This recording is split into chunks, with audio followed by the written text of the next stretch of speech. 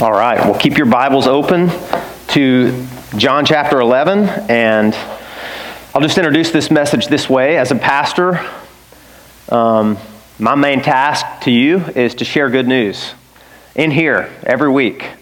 But it doesn't stop at these walls, not just to share good news in here, to share good news out there with a broken world, with a fallen world who suffers fractured relationships, unraveling marriages, heartache, bad news. We live in a fallen world, and that means we're going to encounter bad news on a daily basis, right? And it takes our breath away. It sucks the wind out of us. It feels like you got gut punched or just a left hook out of nowhere. And it's challenging to preach good news to people in those kinds of circumstances who are Christians, because so often we're tempted to think that the good news kind of has an expiration date. The good news is all about just your sins are forgiven and you're going to go to heaven when you die. And we struggle to know, how do I apply that to the person who just lost somebody to a drunk driver who crossed the center line maybe? Or the person who just suffered another miscarriage? Tragedy. How is the good news for this person who just experienced this tremendous tragedy? Because we do live in a fallen world, and that means we have corrupt hearts, and there's going to be guilt and condemnation, and certainly the gospel's good news for the sinner, right? Amen? We have Jesus came to rescue and renew his creation. He came to die on behalf of sinners like you and I who deserve judgment, but instead we get forgiveness, we get pardon. The good news is it's a little bit easier to understand in light of that, fallen hearts. But what about when you go beyond that and you're just talking about a broken planet, fractured relationships, aging, dying, suffering, getting the Alzheimer's diagnosis, or your husband has a stroke and now he's at 50% capacity? My question is Christianity, do the truth claims of Christianity have anything to say to people, to Christians who are experiencing tragedy? They've already believed the good news to have their sins forgiven.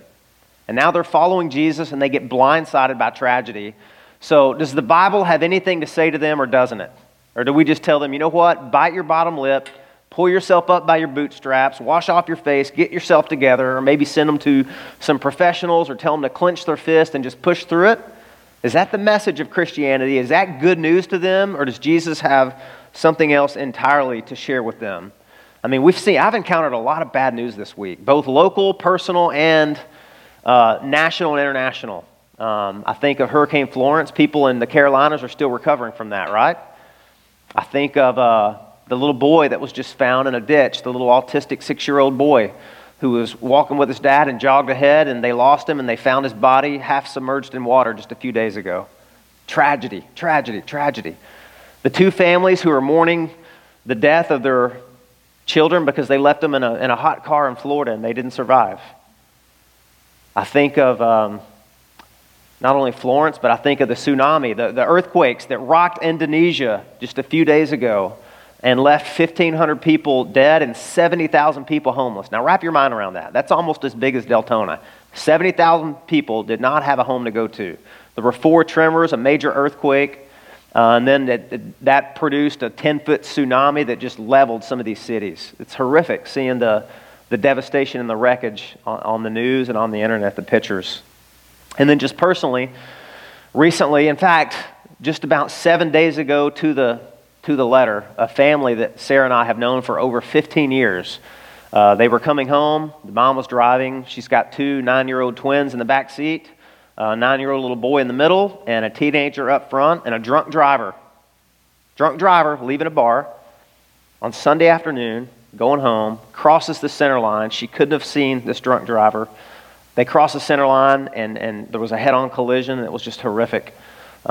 This mom woke up in the hospital with, I think, something like 11 or 12 broken bones in her feet, a broken arm. She thinks her pelvis is broken, contusions all over her body. She was unconscious. She woke up in the hospital to her husband telling her, hey, the twins didn't make it, honey. The twins didn't make it. So I got to go visit her in the hospital, her and her husband, on Thursday. I mean, what do you say to somebody I'm not lamenting being a pastor, because this is my job. This is my calling. This is what God has called me to do. But what do you share with people like that as a pastor, as a Christian? What good news does the Bible have for them in the wake of tragedy? What do we share with them? Do we have anything to share? Do the truth claims of Jesus make a difference to the Christian who's just trying to follow their Savior?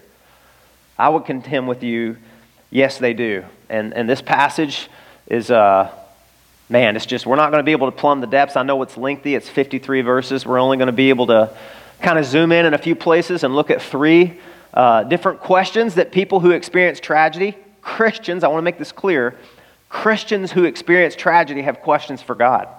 They should have questions for God. That's right. That's natural. We wonder, whoa, this is not what I had planned for my life. And I'm confused because you said you'd never leave me or forsake me or abandon me or desert me, and that you would be with me and that my life would be more abundant, and I'm seeing this disconnect here with what you promised me and what I just experienced, right? So this passage here, there's three questions that everybody, I think, asks, every Christian. They may not voice it out loud. It may be a silent, suffering question, but we're going to look at those questions and the answer it gives. So if you can pull up the outline for me here. Number one, the name of the message is Jesus in Your Tragedy. Question number one, where was God? Where was God when this happened? Number two, does He even care? And number three, will He do anything about this? That's our outline today. We could focus on so many more powerful truths from the story, but I just want to zoom in on these three because I believe this passage answers them, and we're going to be really candid this morning, and I hope you're up to it, okay? I love the way the Bible can address our deepest and most profound human hurts and needs, and the story is amazing. So point number one, where was God? Is God in control of this chaos? You know, there's a Shakespeare story called Macbeth, and at one point in the play, the Macbeth character says something like this: life is a tale told by an idiot, full of sound and fury and signifying nothing. Like, this is all pointless. This life is a big question mark, or it's a dumpster fire, or it's a train wreck, and I want to know who's driving this thing. If this is a story, I want to meet the person who wrote it because they're nuts, they're crazy. Person who wrote my story, my tragedy, this is crazy, this is cruel, this is torturous. So I want to know, is God sovereign? That word, that's a 25-cent word that means in absolute, complete control of everything. Every thought, every word, every action, every reaction, every good deed, every sinful deed, every act of abuse, rape, molestation, tragedy, volcanoes, tsunamis, towers getting busted into by airplanes that were hijacked by terrorists, all of that. Is God ruling over that, or isn't He? Who's in charge here? And it's interesting because we see that in the very first scene as it opens here. It says, now a certain man was ill, Lazarus of Bethany, verse 1, the village of Mary and her sister Martha. And then the author, John, here, he wants you to know that Mary and Martha and Lazarus were close friends of Jesus. They knew Jesus. They were His friends. They were His buddies. It was Mary who anointed the Lord with ointment, wiped His feet with her hair, whose brother Lazarus was sick. So the sister sent to Jesus, saying, Lord, He whom you love is ill. Now, stop right there. That's interesting to me. They didn't beg for a miracle. They didn't say, come right now, come and heal him, do something. All they said was Jesus, a person that you care about deeply. You know, your friend Lazarus, the one you love, he's sick. But you read into that, as we should read into that, what do you think they're asking? Lord, I know you're going to do something about this. I know you're going to fix this. Like you always do. You're a miracle worker. So your friend is sick, and this is serious, Lord. So go and tell Jesus that, and He'll do what's right. He'll do what's right. So let me add a subpoint here. People who love Jesus dearly sometimes suffer tremendously. Those two things are not mutually exclusive. They're not enemies. Those are not two irreconcilable truths. That happens all the time. You've probably seen this in your own experience. You certainly see it in the history of the church. Some of the godliest men and women, missionaries, pastors, just people that just loved Jesus and followed Him with a simple faith, they have suffered tremendous adversity, persecution, martyrdom. You see it in the Bible. Look at Job. Job from the Old Testament. The Bible says that he was an upright man. He feared God. He shunned evil. He was righteous, and there was no one like him on the whole face of the earth. So much so that he garnered the attention of God and Satan. So here's this righteous, just, holy man who hates sin and loves righteousness. And in one day, he loses just about everything precious to him. All 10 of his kids die tragically. One day. He loses all his property. He loses all of his possessions. He loses his children. And then a few days later, he loses his health and he loses his friends pretty much. How can that be? How can that be so? Because people that love Jesus dearly sometimes suffer tremendously. This was a man whom Jesus loved. And Lazarus was sick. And look, Lazarus was about to die. Jesus knew about it. Jesus knew about this, and look what he says. But when Jesus heard it, verse 4, he said, "This illness does not lead to death. It is for the glory of God, so that the Son of God may be glorified through it." Now Jesus loved Martha and her sister and Lazarus. So, verse 6, man, this is crazy. He loved them. So, because he loved them, when he heard that Lazarus was ill, he stayed 2 days longer in the place where he was. Wow. Jesus had a love that was so profound for this family that he delayed coming to them. Now, does that blow your mind or what? Jesus, not only is he sovereign here and in control, his timing is impeccable. He's ruling over this entire situation. This is his story. He's writing it. He's the author. He's controlling everything. He's just not directing this story where Lazarus and Martha and Mary had hoped that he would take it. And that's what's so hard for us to wrap our minds around, isn't it? This did not take Jesus by surprise. It did not. It didn't then, it doesn't now. And Martha and Mary, they're a lot like us. Let's fast forward the tape here a little bit. When Jesus finally arrives, he intentionally waited long enough to where Lazarus would die. Because Jesus was going to act in this to help this family, to help the bystanders, and to help us today. We wouldn't have this story if Jesus wouldn't have delayed, so I thank God for it, even though it was agonizing for the family of the deceased, right? For just a few minutes it was anyway. But you fast forward the tape here, and look what Martha and Mary said. Verse 17, when Jesus came, he found that Lazarus had already been in the tomb for 4 days. It's interesting to me as you study this, because in biblical times, people had a crazy view. They believed that the spirit of the person who died would hover over the body for 3 days. And then when the spirit saw decomposition taking place, rigor mortis setting in, then they would depart and say, it's too late, nothing could be done. So Jesus waited 4 days just so everyone would know Lazarus is good and dead, okay? He can't be resuscitated. He has no pulse. His heart's not beating. His body's beginning to rot. Which you can see because they warned him when he said to remove the stone that there was a horrible stench. It had been 4 days. So look down here, verse 20. So when Martha heard that Jesus was coming, she went and met him.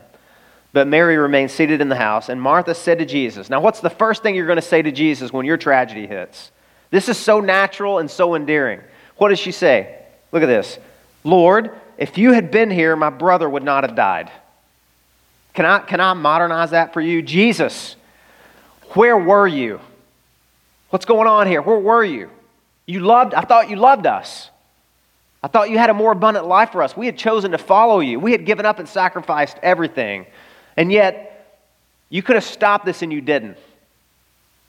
Let me really drive this home. If you were standing by the highway and you saw a little boy standing in the way of a 12-ton city bus that was coming right for him. If you saw that, and you were able to act in time, either to flag down the bus to make it stop, or grab that little boy and remove him to safety, and you didn't. You saw it, you were able to act, but you didn't. What would that make you?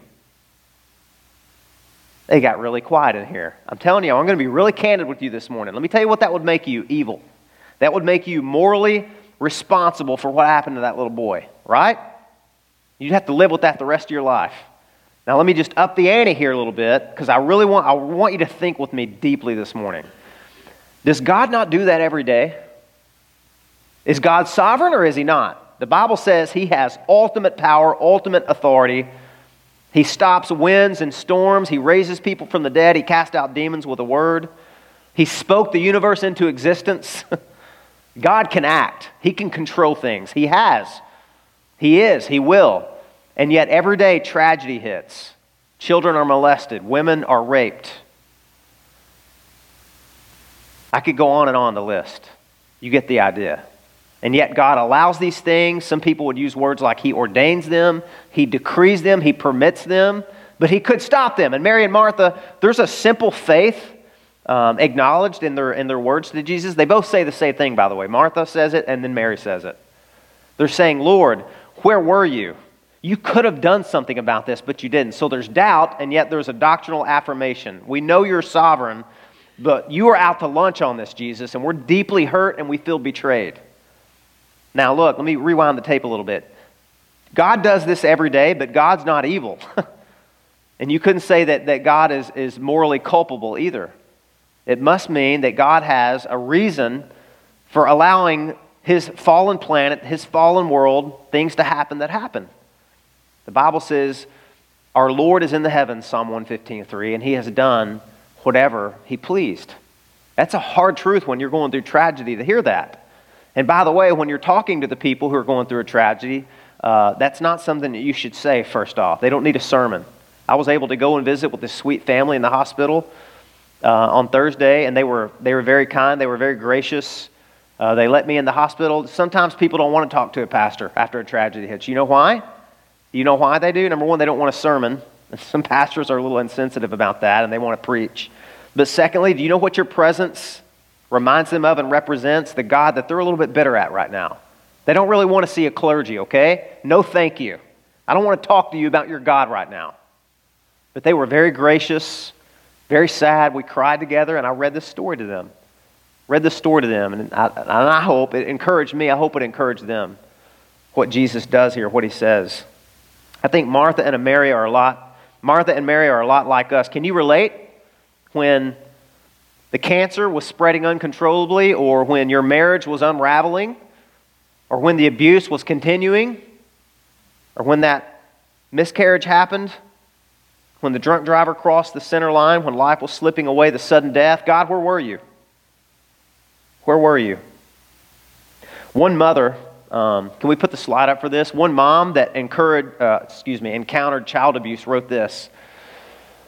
She said, because I was a young mother, I knew what it meant to protect a child. So I couldn't understand how any parent, especially a divine father, could stand by while a little one was being wounded. I'd rip somebody's face off if he tried to hurt my baby. How could anyone just sit and watch? As the ugly reality of abuse grew inside me, I found it increasingly difficult to trust a God who had the ability to stop pain, but who chose to wait instead. Now, I just appreciate her candidacy, don't you? I like for people to be raw and unedited and unvarnished and just say the truth. And I like it when I visit them in a hospital. Listen, God can take your accusations. By the way, do you know why Martha and Mary said those things to Jesus? Because when you truly know that you are loved by someone, the mask comes off. She didn't pretend, oh, Jesus, I'm so glad you're here. No, Jesus showed up and she had questions for Him. When you know that you're loved and that love is reciprocated in a relationship, the real you can come out. It's a safe place to wrestle with theology, right? Man, we need more Christians like that. And we need Christians to understand that God's like that to us. See, Mary and Martha knew that Jesus loved them and they could be honest with Him. They were disappointed. They felt betrayed. Where were you, Jesus? You could have stopped this. We sent for you. Must have been something really important going on with the disciples, right? No, I waited intentionally. Because I've got a purpose in this that you can't see right now. That's what He said. See, we're not so much talking about whether or not God can intervene here. We know He can. No, the question is, why didn't He? That's the question that rises to the surface when tragedy hits. And I hope we can be as honest as Martha and Mary. That, listen, for Christians, religion says cork your feelings. Put a cork on them, silence it, pretend that everything's okay, smile, say I'm fine, you're fine, we're all fine. The world would say uncork them. Doubt's beautiful. Vent your spleen to every person you see. Write a blog. Make a short video and post it on Facebook. But the truth is in the middle. See, the truth is this. Process your feelings in the presence of God. That's what the gospel tells us to do. That's what the book of Psalms is all about. The whole entire thing, from one end to the other, are men and women processing their feelings in the presence of God. That's what Martha and Mary were doing here.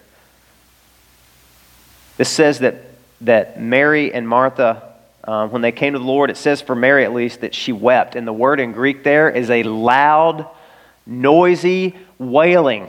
See, Mary could be herself. She was disappointed. She fell at the feet of Jesus and she came unraveled. She just fell to pieces. Lord, Why? Why did you do this? Why did you let this happen? There's different words for weeping when it comes to Martha and Mary, Mary and Jesus. Jesus is a different word. We'll get to that. See, this makes a difference. Pull this next slide up. One writer said this: God, why would you spin the rings of Saturn but not bother to fix a nickel-sized flaw inside my child? A mother whose child was born with a heart defect. And she prayed, and she prayed, and she prayed, and she fasted. And she did everything, all these neat, tidy, glib little spiritual formulas you're supposed to follow, and nothing changed. And that was our honest confession. Really, Lord? You spoke the universe into existence, and you could create 1,000,000 galaxies as I'm standing here right now, but you couldn't fix a little nickel-sized flaw in my child's heart. Why? Why? You know, this is the confession of not just the New Testament, but the Old. The whole Old Testament is filled with people who said things like this. One scholar, writing of Psalm 88, Psalm 88 is one of the darkest Psalms you'll ever encounter in the Bible. One scholar said this: it's one of the darkest, saddest Psalms in all of the Psalter. It's one wail of sorrow from beginning to end. It's not something you're going to find stenciled on a wall in a Christian's house, right? As for me and my house, we will serve the Lord. Psalm 88 says, darkness, you're a better companion than God. You're not going to find that on the wall in a house, right? You're not going to find that on a Christian t-shirt. You're not going to see that engraved in a Thomas Kincaid painting, right? But it's in the Bible, and it's there for a reason, because listen, God knows how desperate people talk. Look what this psalm says. Let me read a portion of Psalm 88 to you, okay? This is a man named Heman. And some people think that there was some editing. Some people think part of this psalm's missing because it doesn't have any conclusion at the end, where he's resolved and he repents and everything's wonderful, right? No. This sounds like a suicide note. The whole psalm does. And I found that a lot of people can relate to this. So thankful it's in the Bible. Listen to this, last part. O Lord, why do you cast my soul away? Why do you hide your face from me? Afflicted and close to death from my youth up, I suffer your terrors, I am helpless. Your wrath has swept over me, your dreadful assaults destroy me. They surround me like a flood all day long. They close in on me together. You have caused my beloved and my friend to shun me. My companions have become darkness. The end. That's that psalm. Why did God leave that in here? So that you and I know you can talk to God like that. He knows how desperate men and women pray and think. He's up for it. He has a throne of grace. You can approach it with boldness and say whatever you need to say. You can pour your heart out like water, because listen, a bruised reed he will not break, and a smoking flax he won't quench. He's the great physician. He draws near to the brokenhearted. God is attracted to your need and your tragedy. He's not put off by it. He's not repulsed by your anger. You know what I love about this? You know what Jesus didn't say to Martha and Mary? Get a hold of yourself. Stop that. You're embarrassing me. This is not how my followers act. He didn't say any of that. He didn't preach a sermon either. Jesus was moved. We'll get to that. That's the second point in a minute. You know, I got to be honest with you. There was a pastor I really looked up to. Not here in Florida, somewhere else. I really looked up to him. I learned a lot from him. And he was sharing a story one day with me and some of my friends. And he was talking about the time that his wife had a near fatal accident on the highway. It was terrible. She was airlifted to the hospital. The doctors didn't hold out much hope that she would even survive, but if she did, it was almost certain she was going to be paralyzed from the neck down. I forget the name of that. What's that called? Quadriplegic, yeah. They had 4 grown children, and the youngest daughter was in her 20s, and she was outside the hospital room waiting in the hall when that news came. And she came unglued. She unraveled. She was hysterical, couldn't be consoled. And her dad, the pastor, walked out, and he was telling us this story. And he said, I grabbed her by the shoulders, and I looked her in the eyes, and I said, look at me. Do you believe God is sovereign or not? And she was crying. She said, yes. And he said, well, then you better start acting like it. That's the way he shared the story. And this is what troubled me about that. He wasn't sharing that story, and don't ever do that, guys. That was really terrible of me as a dad, as a Christian, as a pastor. No, he was sharing that as that's commendable. It's like, that's what we got to do. We got to get yourself together here. Pull yourself up. You're a mess. Come on. Man, aren't you thankful that's not how Jesus treats the people that do that? We can be honest. C.S. Lewis, you may not know this. C.S. Lewis, great Christian thinker, apologist, writer. He wrote books like Mere Christianity, The Great Divorce, Screw Tape Letters. Did you know that he married the girl of his dreams. Her name was Joy. He married her, and just 3 years later, bone cancer took her suddenly from him. And he was so stricken with grief. One of the ways that he, calmed himself is he was a writer. And so he wrote 4 journals, his personal diaries about his grief. Never intended for them to be published, but eventually decided maybe this will help people. And the name of it was A Grief Observed.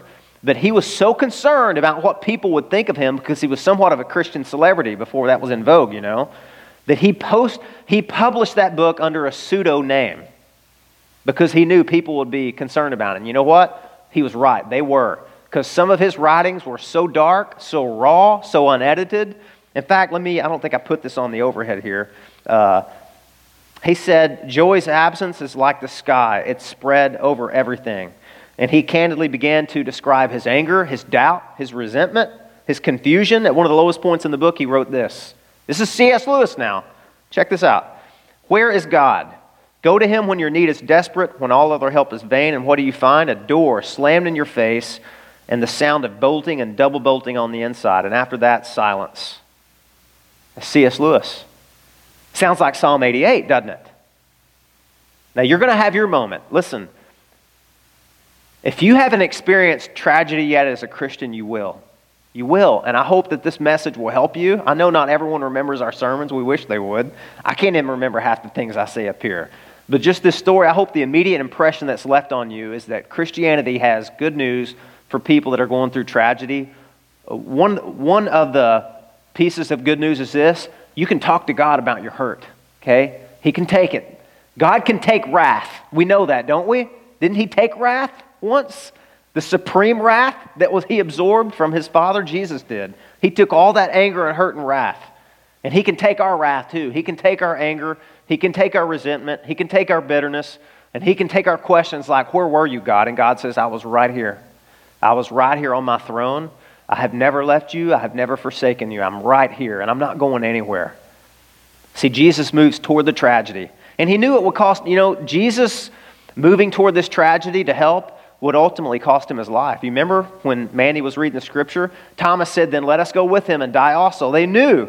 Last time he went to Jerusalem, he was almost stoned to death, and they knew, I'm going to go and I'm going to comfort this family, and ultimately it's going to lead to my death. This would be the last week of Jesus' life on earth. So this cost him his life. God is sovereign, and he's in control. And listen, that should be a comfort to us when we go through tragedy. Because listen, what's the alternative? We're all just puppets in this wicked, evil game of chess, and we don't even know who's in charge. Satan's sovereign, maybe? There was a parent, a dad, who lost his son tragically.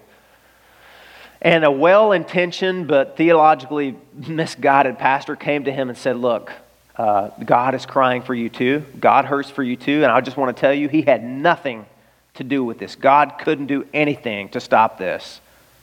And the father looked up at the pastor and he said, now why would you want to take away the one thing that I was clinging to for hope?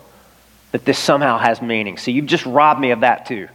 See, if God is sovereign and if he's controlling and ruling over our tragedies, that means they have meaning. All of them have meaning and purpose. They're significant. They're not wasted. See, that would be the hardest thing for me to take. If a tragedy happened and it meant nothing, it was just random, coincidental, serendipitous, just fate. I like what Spurgeon says. Christians don't believe in fate. We believe in providence. Because providence has eyes. It's a person. It sees, it knows, it's controlling, it's writing history, it's responding, right? Well, I could say a lot more about that, but I'm not. Point 2, where was God? Point number 1 was where is God? Point number 2, does God care? Does God care about this? Does this trouble him? Or is this God just indifferent to this? Is he ambivalent to my pain? See, a lot of people believe that. God's so transcendent. And, they get so caught up in the first point that he's sovereign and he's up in the heavens and he's ruling. And we forget that God's touched, Hebrews 4:15 says, by our infirmities. You know that? Your tragedies move your Creator. And he's drawn to you in them. The Bible says that Jesus felt compassion when he saw troubled people. You know what that word means? It's a word that means splanchna, like inner visceral gut. It means your pain in my heart. That just blows me away that our Creator came down, crawled inside a human body, and wept with people. He felt pain for people that were experiencing tragedy and suffering and death and heartache. He moved toward them. Does he care? Well, let's look at what Jesus did here. Check this out. This blows my mind. Again, we can't dip into every little text here, but verse 32, now when Mary came to where Jesus was and saw him, she fell at his feet, saying to him, Lord, if you had been here, my brother would not have died. Now watch this, guys. Read this with me. Verse 33, when Jesus saw her weeping, and the Jews who had come with her also weeping, he was deeply moved in his spirit. This is his human spirit, not his Holy Spirit. He was deeply moved in his spirit and greatly troubled. And he said, where have you laid him? And they said to him, Lord, come and see. And then shortest verse in the Bible, but most profound verse in the Bible. Jesus wept. I like what Spurgeon said. He said, I have sometimes been tempted to shake the gentleman who put numbers with the verses in the Bible and think, what were you thinking? He said, but I owe him a profound debt of gratitude for this one. I'm glad he took this verse and isolated it and put a number with it and said, just think on that for a minute. Here's God, came down in an unspeakable act of condescension, crawled inside a human body, and he is feeling and experiencing emotions like hunger, thirst, fatigue. He gets weary, he's tired, and then this. Jesus wept. And that word wept, it's different from Mary. Mary's was this loud wailing. Jesus, the word for weeping here, it means just a river of tears. Just a river of tears. See, this wasn't a publicity stunt here. You know how sometimes it makes people feel better if there's a national tragedy, if a president or somebody important, some VIP wearing a suit flies in and hugs people and kisses people and cries a little bit, shakes hands, and then declares a national emergency and then flies out. I mean, this is the person who we would most want to be there. This is not a publicity stunt. Jesus is not kissing babies and shaking the hands of factory workers, and when the cameras are off, he's gone. No, this is a true window into the heart of God. That's why I love this passage. Does Christianity have anything good to say to people who are in tragedy? Yes, right here it is. Jesus wept. He wept then, and he weeps now. He is a great high priest, and he is touched by our tragedies and by our pain, and he has compassion for us. He wept. Rivers of tears at the grave of Lazarus. Now, this is what gets me, guys. Jesus knows in 15 minutes they're going to be dancing. There's going to be music. There's going to be a party. There's going to be a celebration. He's about to undo what death did here, right? But he still weeps. Why? Not only because Jesus knows what he's going to do, he also knows what's just happened. Somebody just died. Somebody just lost their brother. Somebody lost a son. Somebody maybe lost a dad. I don't know. We don't know that much about Lazarus. And Jesus is moved. It says, when he saw Martha and Mary crying, when he saw the grave, when he saw the Jews that were there crying, a few things happened. One, it says that he was, what's that say, verse 33? He was deeply moved in his spirit. I could preach a whole sermon on this word. You know what that word means? That's a word, and I'm going to geek out here for a minute, okay? The etymology of that word, the derivative, the root word, it comes from a phrase that means for a horse to snort. I'm not going to do that because something may come out of my nose I don't want to come out. It's this inarticulate noise, and it means a sudden tremor or vibration. Jesus, you know what this means? He's mad. The first thing that we see here is that Jesus is mad. That word means indignant. He's furious. He's outraged. Does that make you scratch your head and say, what the heck? How could there be weeping and outrage in the same person at the same time? Have you ever wondered that? Can I just say this? Tragedy should outrage us. All kinds of tragedy should outrage us. Make us, did I say that right? Make us angry, make us indignant. Why? Do you know why? Because that's not the way the world's supposed to be. Drunk drivers aren't supposed to cross center lines and kill 9-year-old twins. That's not supposed to happen, guys. Volcanoes aren't supposed to erupt in Hawaii. Tsunamis aren't supposed to wipe out cities and leave 70,000 people homeless and 15,000 people dead and a whole slew of people that they don't even know where they're at. Airplanes aren't supposed to fly into buildings and those buildings collapse. That's not That's not how this creation was supposed to be. And the one who created it knows that. And when he's confronted with evil and with the greatest enemy, death, and the handiwork of Satan, he's indignant. He's angry. And we ought to be too, in the right way.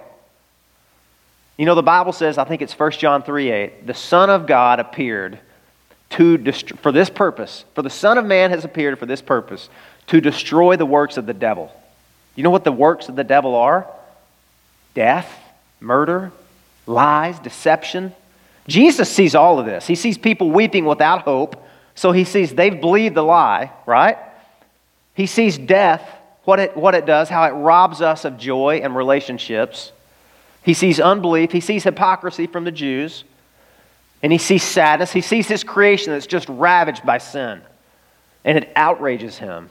And at the same time, it also says, tarasso in Greek, he was deeply moved. Same word that's used of Herod at Christmas time. Herod heard about this new king of the Jews being born by the wise men, and he was deeply troubled. Same phrase. Jesus is visibly, I don't want to say shaken, that would miscommunicate, because Jesus was never shocked, but Jesus was moved. This affected Jesus. Now, I don't know about you, but that's a good truth to share with somebody when tragedy hits them. See, we don't have to wonder if we're just whistling in the dark and saying, yeah, you know, God's sad about this too. No, he is sad about this. This outrages God. This is not how his creation was supposed to be. It saddens him and it outrages him and it troubles him. And you know what? We need to know that. We need to know that we're weeping, but we're not weeping alone. Our Savior is shedding rivers of tears with us. And look, it doesn't just stop there. We don't have a Savior that just sheds tears. He sheds blood. He's going to do something about this. But doesn't that comfort your heart to know that Jesus was moved? He was indignant. He cares. Jesus didn't give glib answers or neat, tidy formulas. He cried. I love that. She said, Lord, if you would have been here, this wouldn't have happened. You know what he says? Well, you know I was here, Martha, and I'm sovereign, and I'm on my throne. And he quoted a few Psalms. No, he wept. And he said, where have they laid him? And they said, come and see, Lord. Man, that's just really interesting to me. Sometimes we have such clever, cold, mathematical answers to people who are suffering. We need to tell them this. One woman said this. Check this out.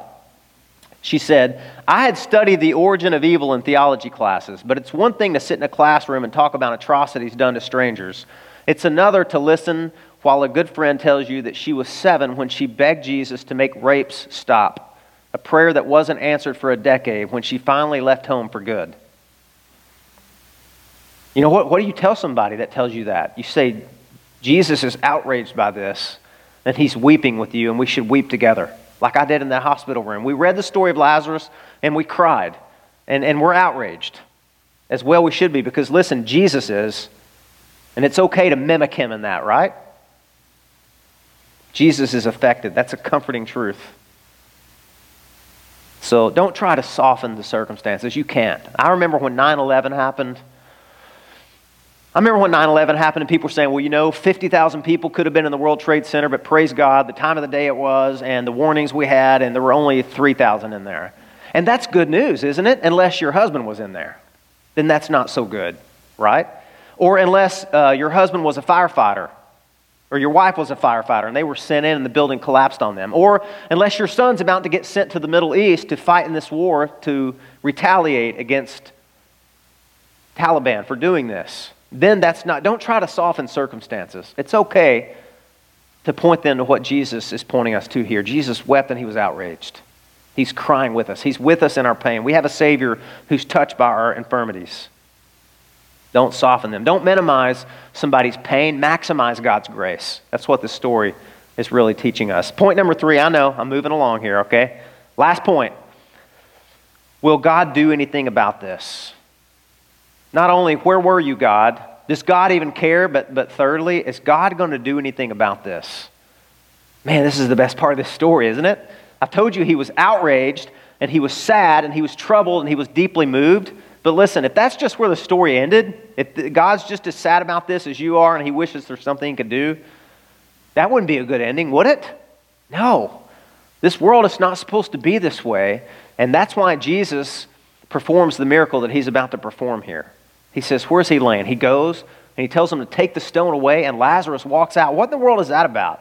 You know, one of the things that that is telling us is this, and I know this is a radical promise, but this is something I try to share with people when they face tragedy of any level, of any kind, especially when it's sudden loss, profound loss of a loved one, is listen, we're crying now, but the tears aren't going to last. God is going to redeem this tragedy. He's going to redeem this tragedy. He's going to resurrect this tragedy. We aren't always going to be crying over this. See, these miracles that Jesus does, you know what they are? They're previews of coming attractions. I've told you that I like trailers. If my family is going to the theater to see a movie and we're late, I'm angry. You know why? Because I paid good money for that movie and I want to see the stinking previews.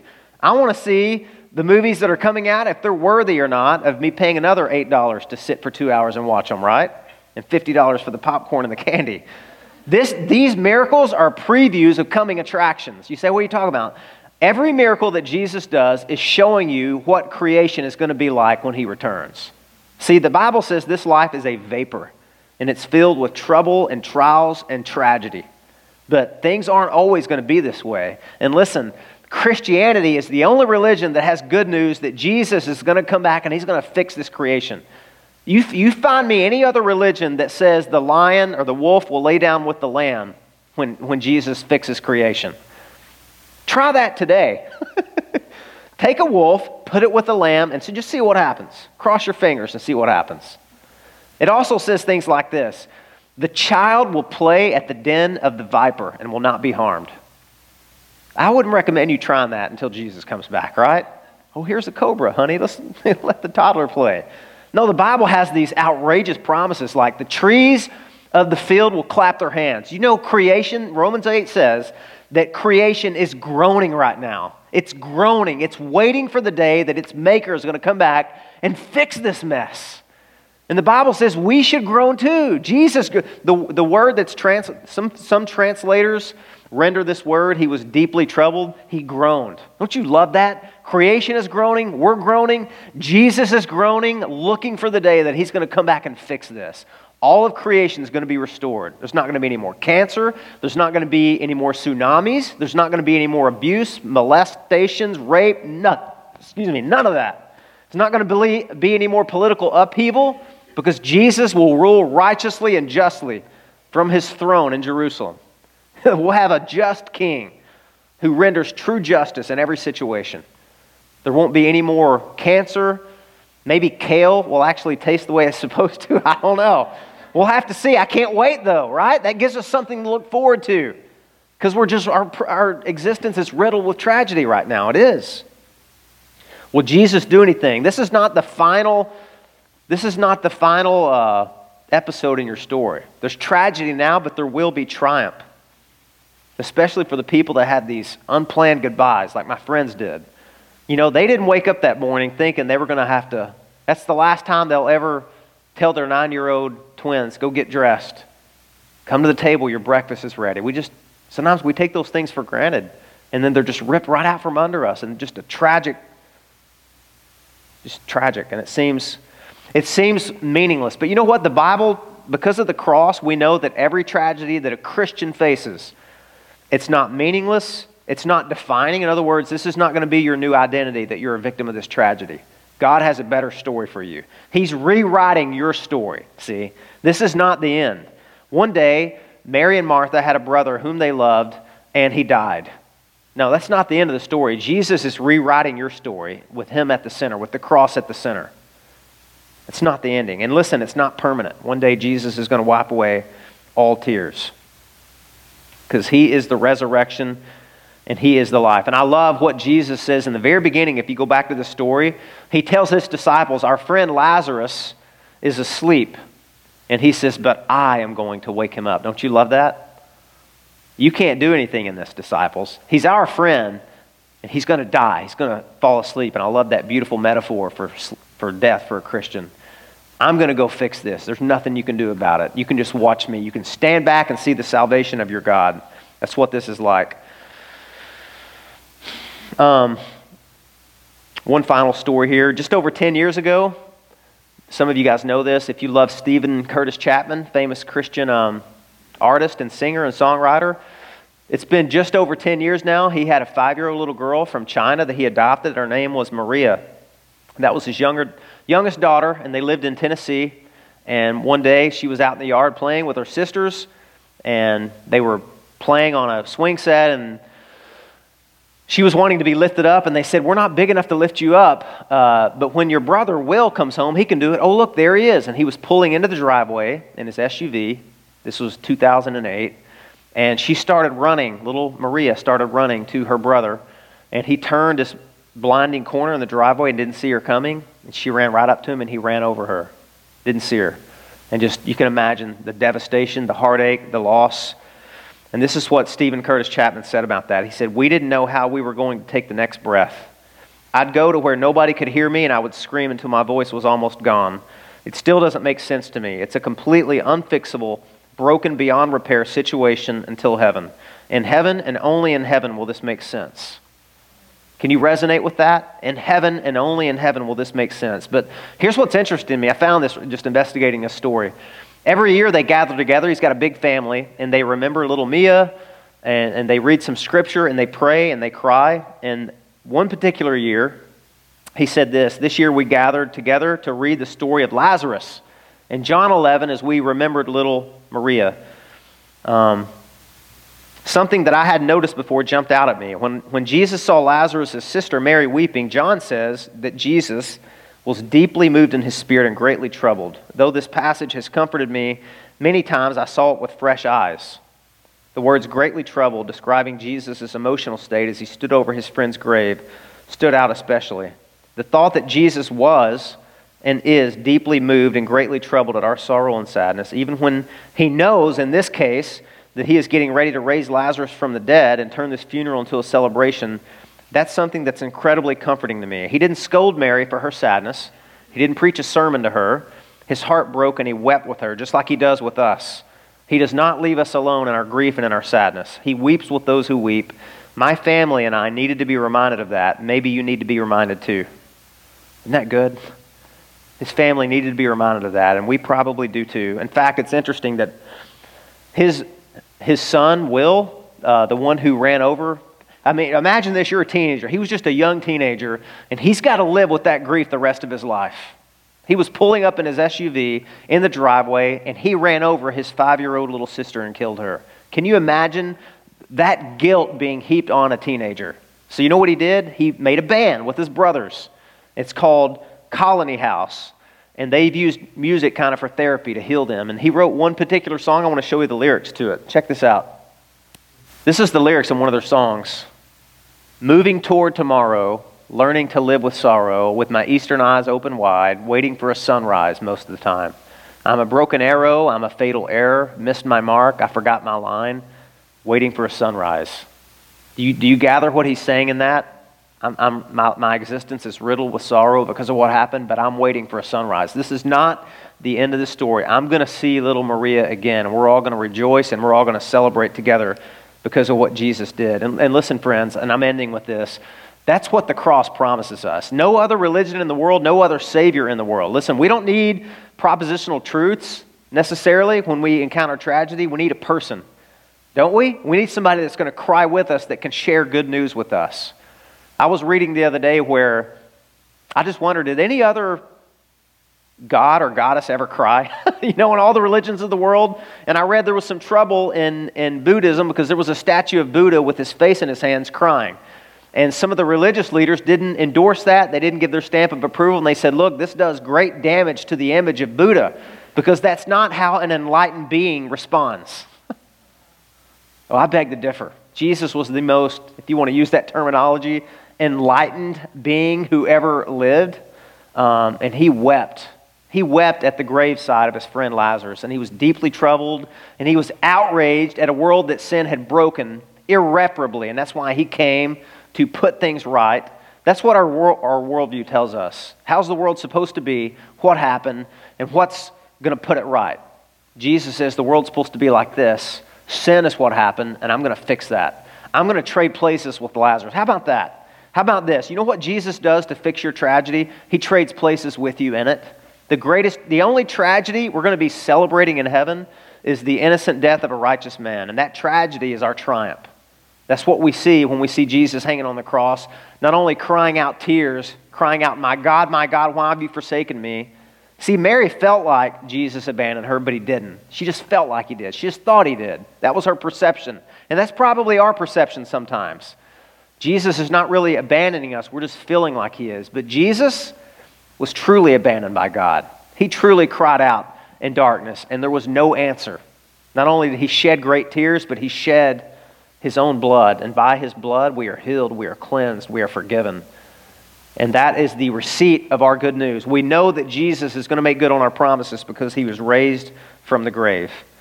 And I would ask you this. Here's the only condition I'll put to you this morning that Jesus put to Martha and Mary. Do you believe this? Do you believe this? Do you have this hope within yourself that your tragedy as a follower of Jesus is not the end? It's only the beginning. Jesus is going to rewrite your story with himself at the center. And we're going to celebrate a restored creation with renewed bodies. Aren't you excited about that? I am.